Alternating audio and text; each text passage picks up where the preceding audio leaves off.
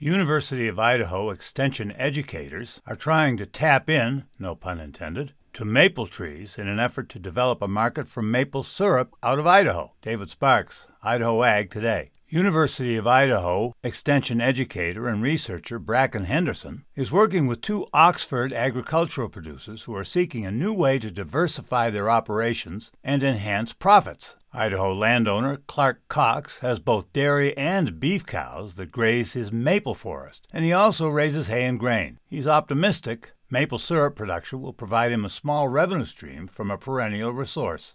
Bracken Henderson is trying to figure out how profitable this side business will be. Part of the process that we're going through is trying to figure out how economical it would be, what we would have to charge in order to make it cost effective to go through the process. That's really what we're working on right now. This year, we're only actually putting a series of, on two sites, 30 trees each on a series of, not the buckets. The old way they used to do it was you just drill a hole and put a bucket on the tree and let the sap. It's really more of a water come out of the tree. Late winter, early spring, when you have temperatures that go below freezing at night and above freezing during the day, that's when the pressure is created to exude that. My whole life I've been used to the phrase Vermont maple syrup. I'm guessing now that I'm going to have to change my thinking. Idaho maple syrup, produced by the Ag Information Network.